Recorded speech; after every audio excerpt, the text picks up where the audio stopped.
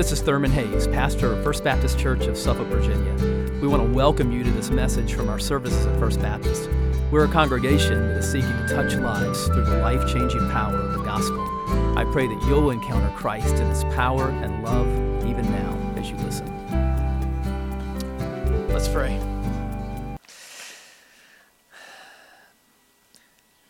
And so, Lord, we come before you now. Different stages of our lives, even we've had different kinds of weeks, and some may be coming into this room today or watching online today, just needing a word of hope, heavily burdened, weighed down, concerned, and just in need of a word of hope. And Lord, we thank you that that hope is in the gospel. Because of the risen Savior that we just sang about, all things are possible. All things can be made new. New life, forgiveness, fresh beginnings, hope. It's all found in you. Because of a Savior who loved sinners like us, that he went to the cross, bore our sins, and rose victoriously from the dead. Hope is in you. Victory is in you. New life is in you. And so, Lord, would you speak through the power of your word today, through the power of your Holy Spirit to encounter each one of us just where we need it today, whether it's hope, correction, comfort, challenge, Lord, you know, assurance, or Lord, just something specifically that we're dealing with. Lord, you have the answers. You are our living hope. So Lord, would you speak today powerfully to the people here? And Lord, we think about the world beyond here in great need of hope. We thank you for the reach of our church that touches the world with the good news of the gospel through our prayers and our giving. Lord, we see events that are happening in the world, and most recently in Israel, and people even from our church who are related to people who are there now. Lord, we pray for the people of that region. We pray that in the midst of darkness and war, that the hope of the gospel would shine through. We thank you that our church gets to be a part of touching the world with the gospel. And so, Lord, what happens here as we are equipped by your word has implications for the nations. What happens here right now in these next few moments counts forever. And so, Lord, help us to lock in. Help us to be eager for your word now. And open up our minds and our hearts and just let you do your wonderful work through your word by the power of your Spirit. And we pray it in the name of your Son, Jesus. Amen. So these are the two fur babies in the Hayes house. That's Jeter on the left and Judge on the right. If you were at Trunk or Treat on Friday, you will meet both of them. They will be there, and they love to meet you because they love people and they love to play. And I've noticed that most of their play revolves around two things: flight and pursuit. They are chasing a ball or chasing a frisbee or chasing one another. They're running to something or from something. And that's actually exactly what Paul is telling Timothy and us to do in this text that we're going to look at today. There are things that we need to run from, and there are things that we need to run to. Flight and pursuit. Let's talk about that. Open your Bibles to 1 Timothy chapter 4. 1 Timothy chapter 4. Paul here is telling Timothy what to avoid and what to pursue, what to dig into, what to run hard after. So let's look at that. 1 Timothy 4, and we're going to look at verses 1 through 10, if you would follow along in your copy of God's Word. Now the Spirit explicitly says that in later times, some will depart from the faith, paying attention to deceitful spirits and the teaching of demons through the hypocrisy of liars whose consciences are seared.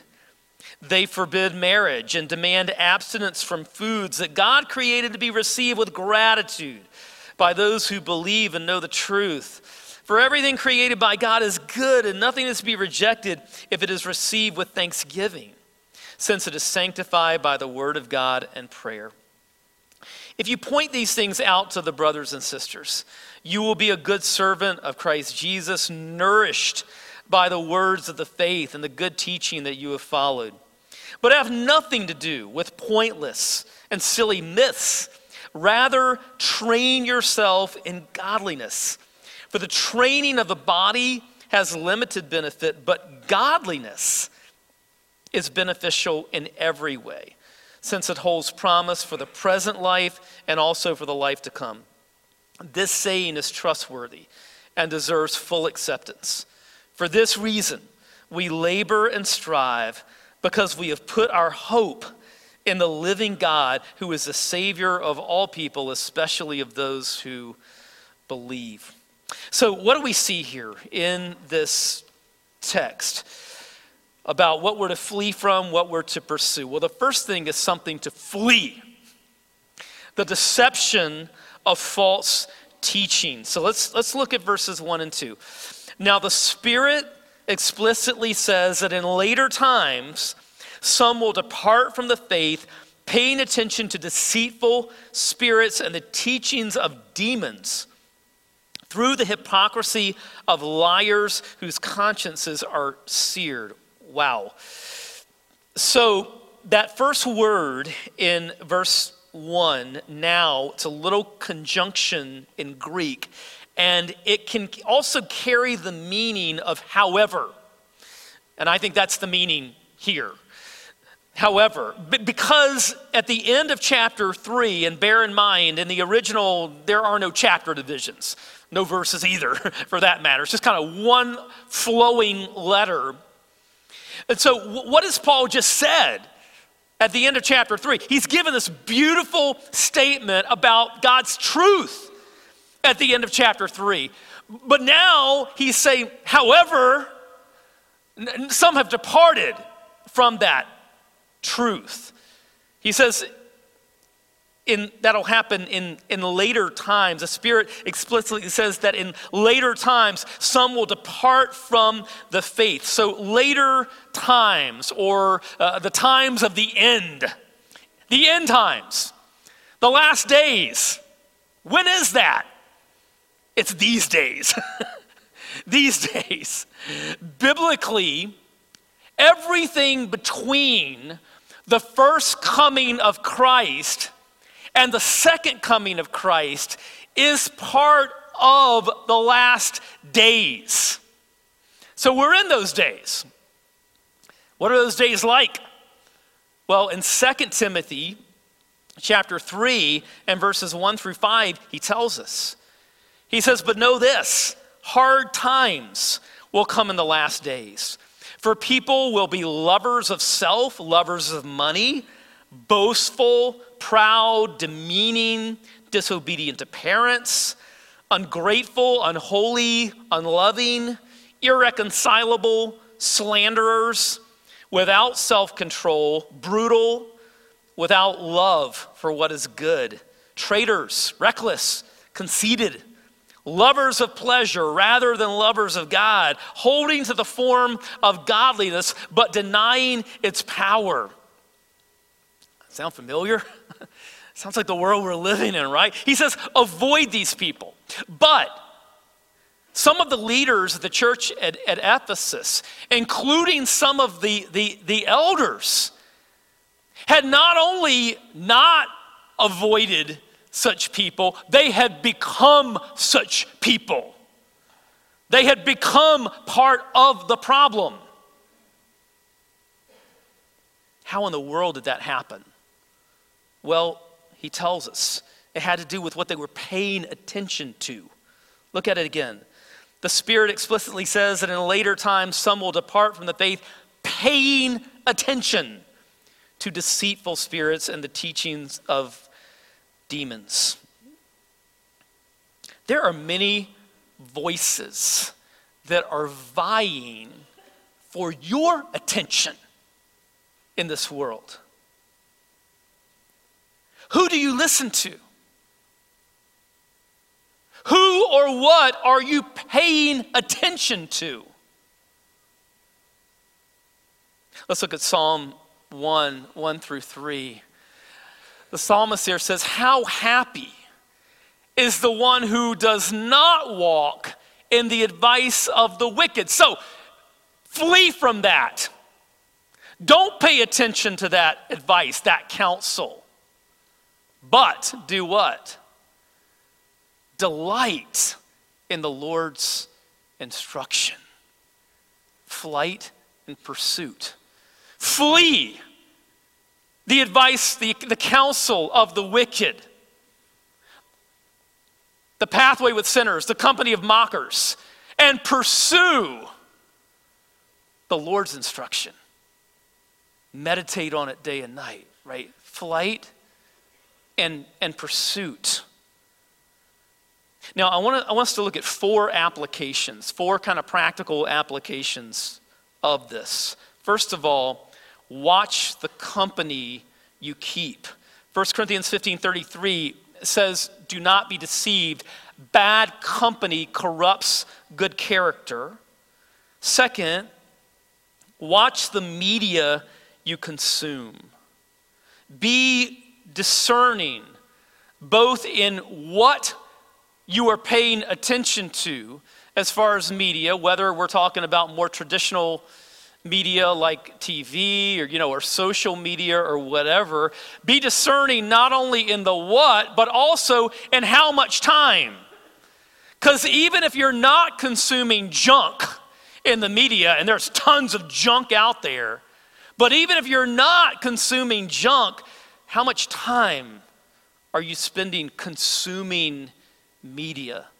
Because too much time doing this with your thumb dulls this and this, your mind and your heart. Watch the media you consume. And then third, turn to God's word, the Bible. You can never consume too much of the Lord's instruction, the Lord's truth. I love it in Ezekiel when God tells the prophet, "Eat this book." And Ezekiel says, "So I ate it, and it was sweet as honey in my mouth." And then fourth, turn to God's people, the church. Among God's people, you will be stimulated, and your mind and heart will be provoked to the right things. Hebrews 10 says, "Let us consider one another in order to provoke love and good works, not neglecting to gather together, as is the habit of some, but encouraging each other, and all the more as you see the day drawing near." Now let's go back and let's look at verses 1 and 2 again, because we see here both the source of the deception, the ultimate source of the deception of false teaching, and also the agents of false teaching. The source of the deception of false teaching is Satan. What does Paul say here in verse 1? "Some will depart from the faith, paying attention to deceitful spirits and the teachings of demons." All false teaching has its origin ultimately in Satan. Jesus says in John 8:44, "He is a liar and the father of lies." But then he also tells us here about the agents of false teaching, which are human. The false teachers. What does he say about them in verse 2? He talks about the hypocrisy of liars whose consciences are seared. Wow. That word seared in Greek, it sounds like the term cauterized, which is where we get the term cauterized from that very word. Kent Hughes says this about it. He says, such teachers have cauterized their consciences. They have allowed them to be so burnt that they have no feeling, no guilt, no remorse. Flee, run from that, the deception of false teaching. Second, we see something here about the correction of false teaching in verses 3 through 5. So let's check out the beginning of verse 3. Paul's talking about these false teachers in Ephesus, and he says, they forbid marriage and demand abstinence from foods that God created to be received with gratitude. So we're learning more here about the specific nature of the false teaching that was in Ephesus. We've seen some things already about it. We saw in chapter 1 that they were into myths that were derived from genealogies in the Old Testament and things like that. We saw in chapters 2 and 3, there was kind of a very strong, anti-Gentile strain in it as well. Now what we're also seeing is that there was a strong tendency in this false teaching towards asceticism and legalism. So he says that they forbid marriage. Now, this may be because their eschatology was also warped. If we look at 2 Timothy chapter 2 and verse 18, Paul there says about the false teaching, he says, they have departed from the truth, saying that the resurrection has already taken place and are ruining the faith of some. So these guys were teaching that the resurrection of believers that is going to happen when Christ comes again, they were saying that somehow that's already happened. Well, Jesus taught that, in the resurrection, when believers are raised, that they'll neither be married nor be given in marriage. So it's possible that these false teachers, since they bizarrely believed that the resurrection of believers had already taken place, that they would say, hey, marriage is not for that time. So they were forbidding marriage. So it was one error begetting another error, which is the way that it works. And then there was this legalistic strain in it as well. He says that they demand abstinence from certain foods that God created to be received with gratitude.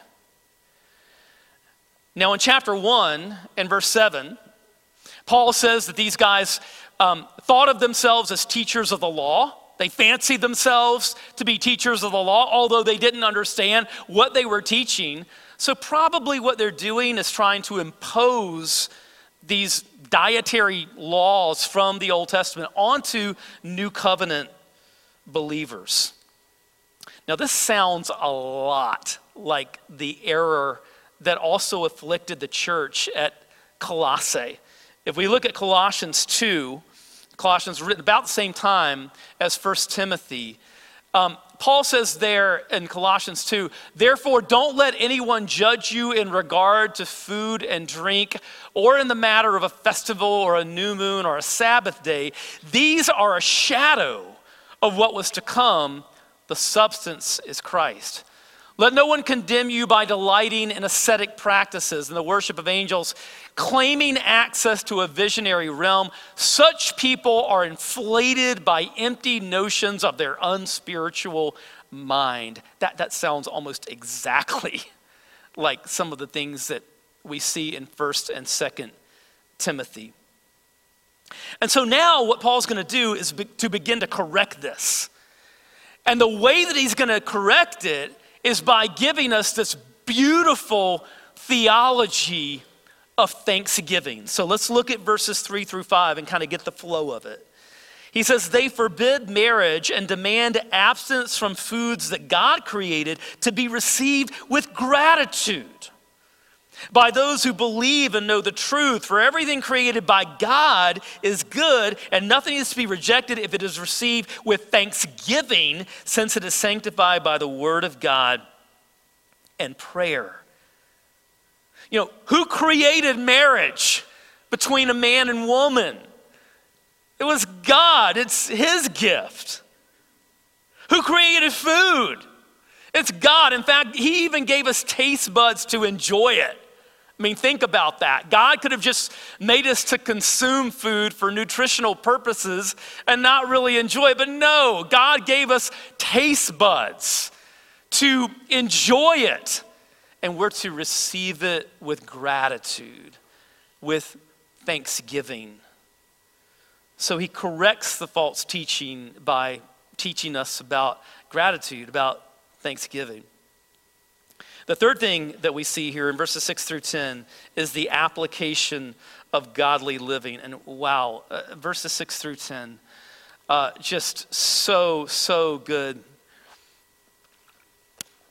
On the Christian life, on the practical application of godly living. He says in verse 6, if you point these things out to the brothers and sisters, you will be a good servant of Christ Jesus, nourished by the words of the faith and the good teaching that you have followed. Now, this is just so encouraging to me as a pastor. It's so encouraging to anybody who has a responsibility for teaching God's word, or even if you don't have formal responsibilities of being a Sunday school teacher or whatever. If you're just trying to pour yourself into other people and disciple other people and maybe read the Bible with other people, right? As you pour into them, what Paul is saying here is that as you're seeking to pour into others, let the word of God, let the good teaching of the faith nourish you. Because as you seek to nourish others with the word of God, you're going to be nourished. As you seek to pour the word of God into others, the word of God is going to be pouring into you. And let that nourish you. So, how encouraging is that, right? That as we seek to nourish others with God's word, we are being nourished. If you're not being nourished as you study and try to nourish others with God's word, you're doing it wrong. Because God's word nourishes us. It builds us up.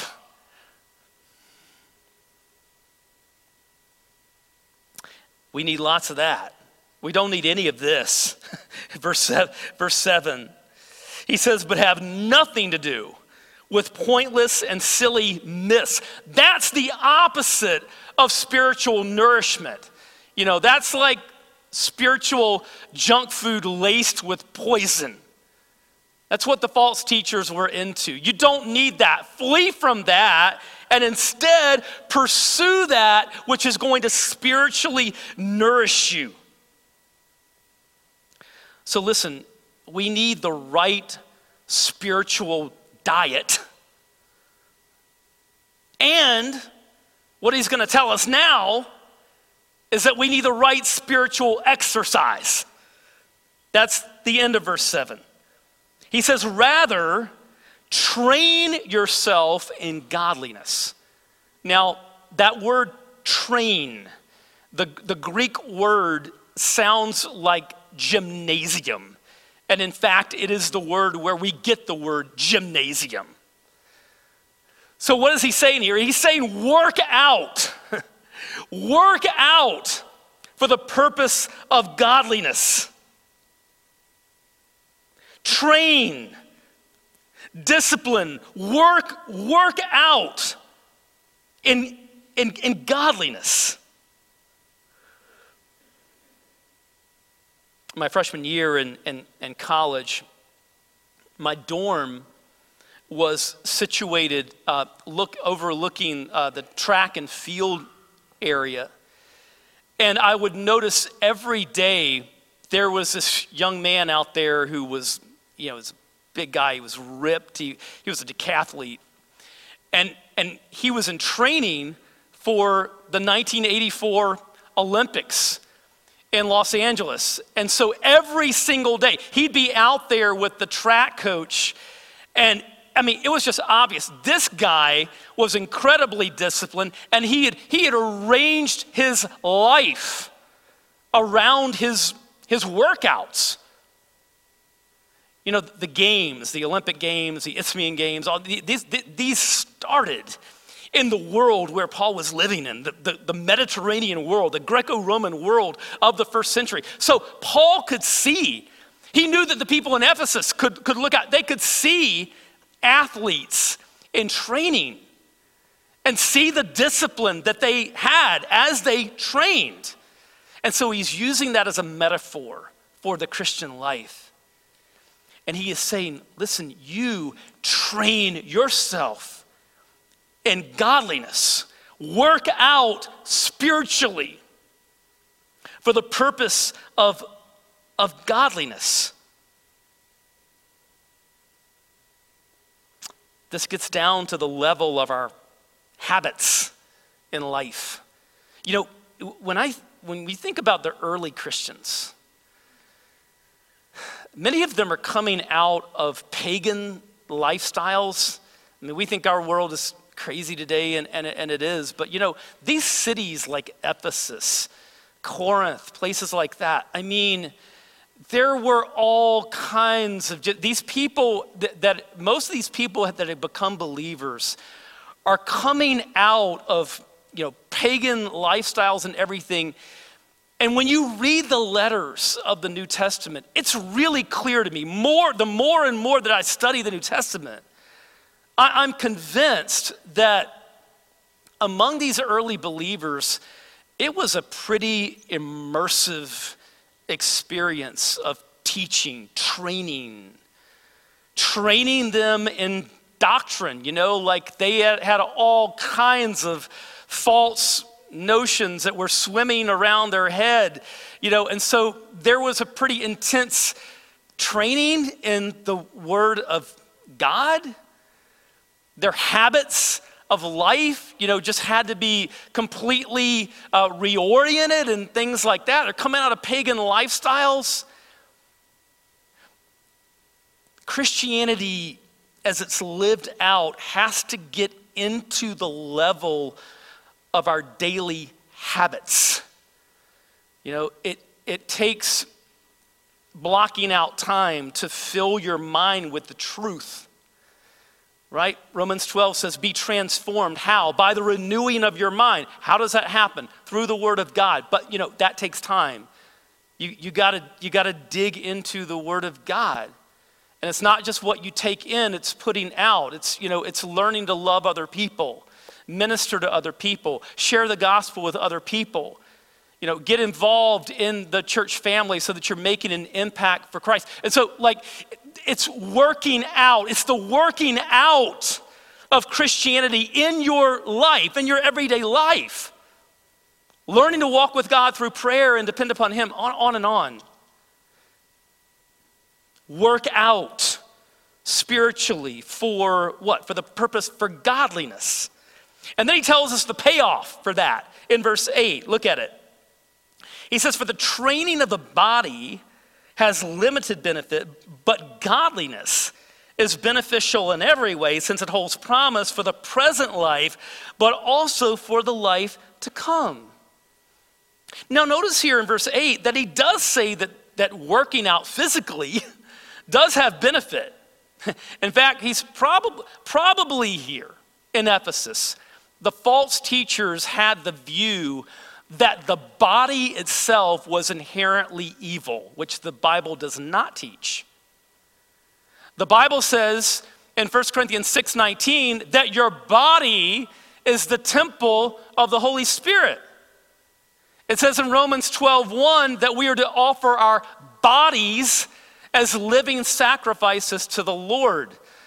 I'm always reminded what the great missionary Jim Elliot said about that in one of his journals. Jim Elliot said, speaking of Romans 12:1, he said, I want to keep my body fit as I can, so that I have a more fit body to offer the Lord as a living sacrifice. I love that. It's true that we want to take care of the bodies that God has given to us, right? We want bodies that are as healthy and as energetic as they can be in the service of the Lord, not for vanity, but for his glory, right? To leverage that in the service of the advancement of the kingdom. So there is a benefit in working out physically, but it has a limited shelf life, because these bodies aren't going to last forever. We're going to get new bodies one day when Christ returns. There's eternity that's waiting. And so what he says here is that working out spiritually, now that doesn't have a limited shelf life. That has an eternal impact.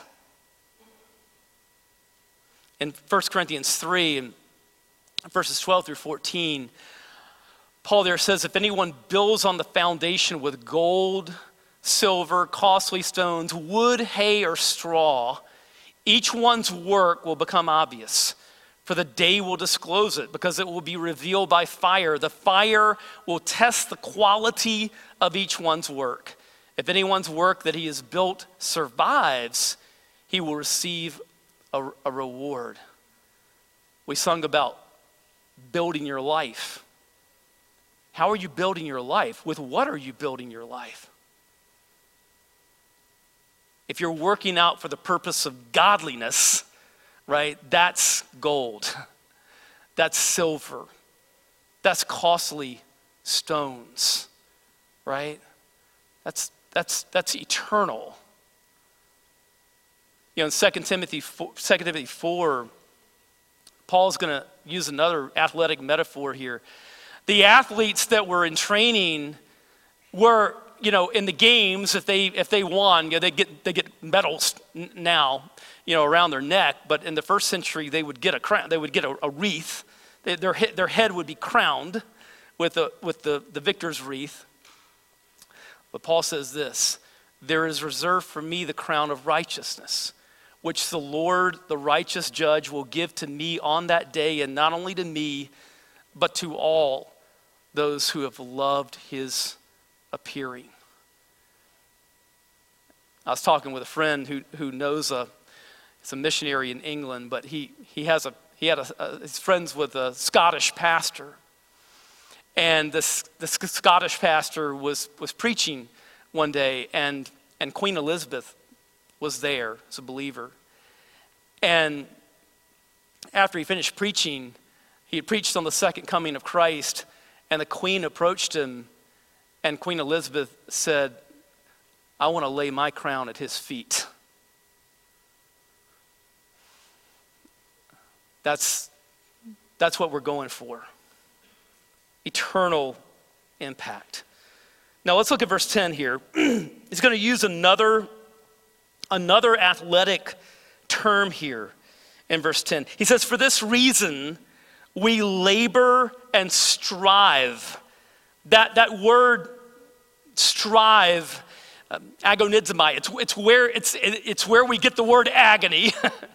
But the picture here is, imagine a runner, at the end of the race, like some of you are going to be in the 5K, right? When you're making that last final push toward the finish line, and as you make that final push, you're giving everything that you can get.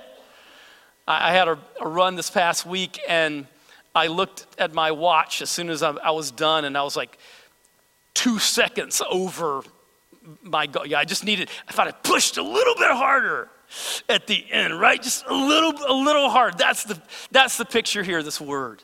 Strive, right? That agony of just that final push at the end of the race, when you're giving every sinew and muscle of your body, you're giving it all. Or like if you're lifting weights, like that that final rep of the final set, where you're straining and pushing, right? That's the word picture here in this word strive. So there is effort in this, right? There's effort in the Christian life. It's not passive. There's effort, but there's also a balance because we are not doing this in our own strength. What does Paul say in Colossians 1 and verse 29? He says, I labor for this, striving, same word, striving with what? His strength that works powerfully in me. It's his strength, right? So as we strive, as we push forward to be the people that God has called us to be, we do that depending on the Lord, on his strength, right? So there's effort, but it's effort with dependence on the Lord as we strive. And then what fuels that is hope. Look at verse 10 again. He says, for this reason we labor and strive because we have put our hope in the living God. What fuels us, what energizes us, what keeps us going in the race is hope, which in the New Testament is not something like today. We think about hope today, it may or may not, something that may or may not happen. That's not what this means. Hope in the New Testament means the confident expectation of what will happen. Christ is risen. Christ is coming again. He is victorious. And if you are in Christ, you're in him. You died in him. You rose with him. Your life is secure. You are standing in grace. You've been adopted as a son or daughter of the King. This is your identity, right? You should be surging with hope. This keeps us in the race. This enables us to keep going, to keep striving. Now look at this last phrase in verse 10. It can be very confusing if it's taken in isolation, but we don't interpret Scripture in isolation, right? He says that Christ is the Savior of all people, especially of those who believe. Now, again, if we looked at the end of verse 10 in isolation, it can be confusing. It would seem like Paul is teaching universalism, that everyone is going to be saved. We know he can't be teaching that. That would contradict everything else that he ever wrote. So we interpret Scripture with Scripture. We know he's not teaching that. And when we understand the context, especially of 1 Timothy, it's clear what Paul's talking about. The false teaching in Ephesus they did not believe the gospel was for all people. They believed it was just for a limited number of people. They were anti-Gentile, on and on and on. No, so Paul throughout this letter is stressing that the gospel is for all. What did he say in chapter 2 and verse 4? That God wants all people to be saved and come to a knowledge of the truth. He says in chapter 2 and verse 6 that Christ died as a ransom for all. Paul is stressing in this letter and trying to get this church in Ephesus back to understanding that this gospel that had changed their lives, it was not something exclusive to them. No, this gospel is for the world, for the nations, for all peoples, every tribe and tongue, every race, every religious background, right? And so that's what he's saying here, right? That the gospel is for everyone. Anybody can be saved, but there's only one way to be saved. Jesus says in John 14 and verse 6, I am the way, the truth, and the life. No one comes to the Father except through me. Right? Back in the days of the Jesus movement, right? When all those young people were holding up their index finger one way. They weren't just making that up. Jesus taught that. He is the way, the truth, and the life. No one comes to the Father except through him. One way. Acts chapter 4 and verse 12. There is salvation in no one else, for there is no other name under heaven given to people by which we must be saved. Jesus says in John 10 and verse 7, truly, truly, I say to you, I am the door of the sheep. The door. The only one. But here's the deal.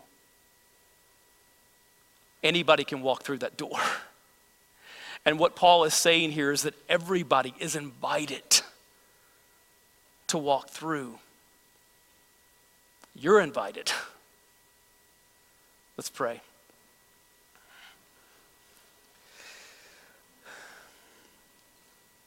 Lord, we thank you for the good news of the gospel. We thank you that Christ died and rose again for sinners like us, that life can begin anew. And that Lord, that invitation went to us. And that, Lord, by the power of your Spirit, you opened our minds and our hearts to see the beauty and the love of Christ and to turn to him and trust him. But what about you? Where are you as far as a relationship with Christ? He's the door, but have you walked through that door? Listen, friend, you're invited to come. Turn to Jesus and trust him today. Christian, we're about to sing a song called Take My Life. Take my life and let it be consecrated. Would that be your prayer? Do you mean the words that you're about to sing?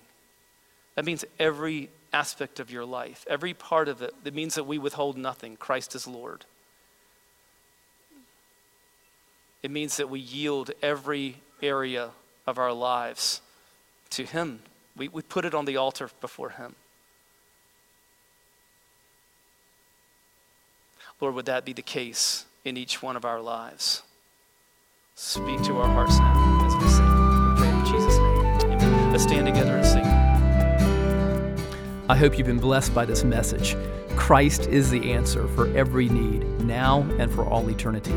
As someone once said, Jesus plus nothing equals everything, and everything minus Jesus equals nothing. Have you trusted in Jesus as your Savior? If not, why not now? His arms are open wide to receive you. It may help to pray a prayer like this. Father, I know that you are holy and that I have sinned and fallen short of your glory. I know that you are a righteous God who must punish sin, but I believe that your Son Jesus took my punishment for me, died in my place, and rose from the dead so that I could have eternal life. Right now, I turn to Jesus and trust in his finished work for me. In his name I pray, amen. You know, the Bible says this in John 1:12, to all who did receive him, who believed in his name, he gave the right to become children of God. And that means that if you've received Christ, God has adopted you as his beloved child, his very own son or daughter. Just imagine it. Almighty God, the Lord of this universe, the one who possesses all authority in heaven and earth, is now your loving Father, and you are his child. You say, I love him. How can I honor God with the rest of my life? Well, when you love someone, you want to spend time with them. We get to know God through his word, through prayer, and through his people. I would encourage you to pick up a copy of the Bible and begin to read it. Begin to pour out your heart to him in prayer. And find a church family where the Bible is preached, where Christ is exalted, and where his love is flowing. If you're local, I want to invite you to the church I pastor, First Baptist Church of Suffolk, Virginia.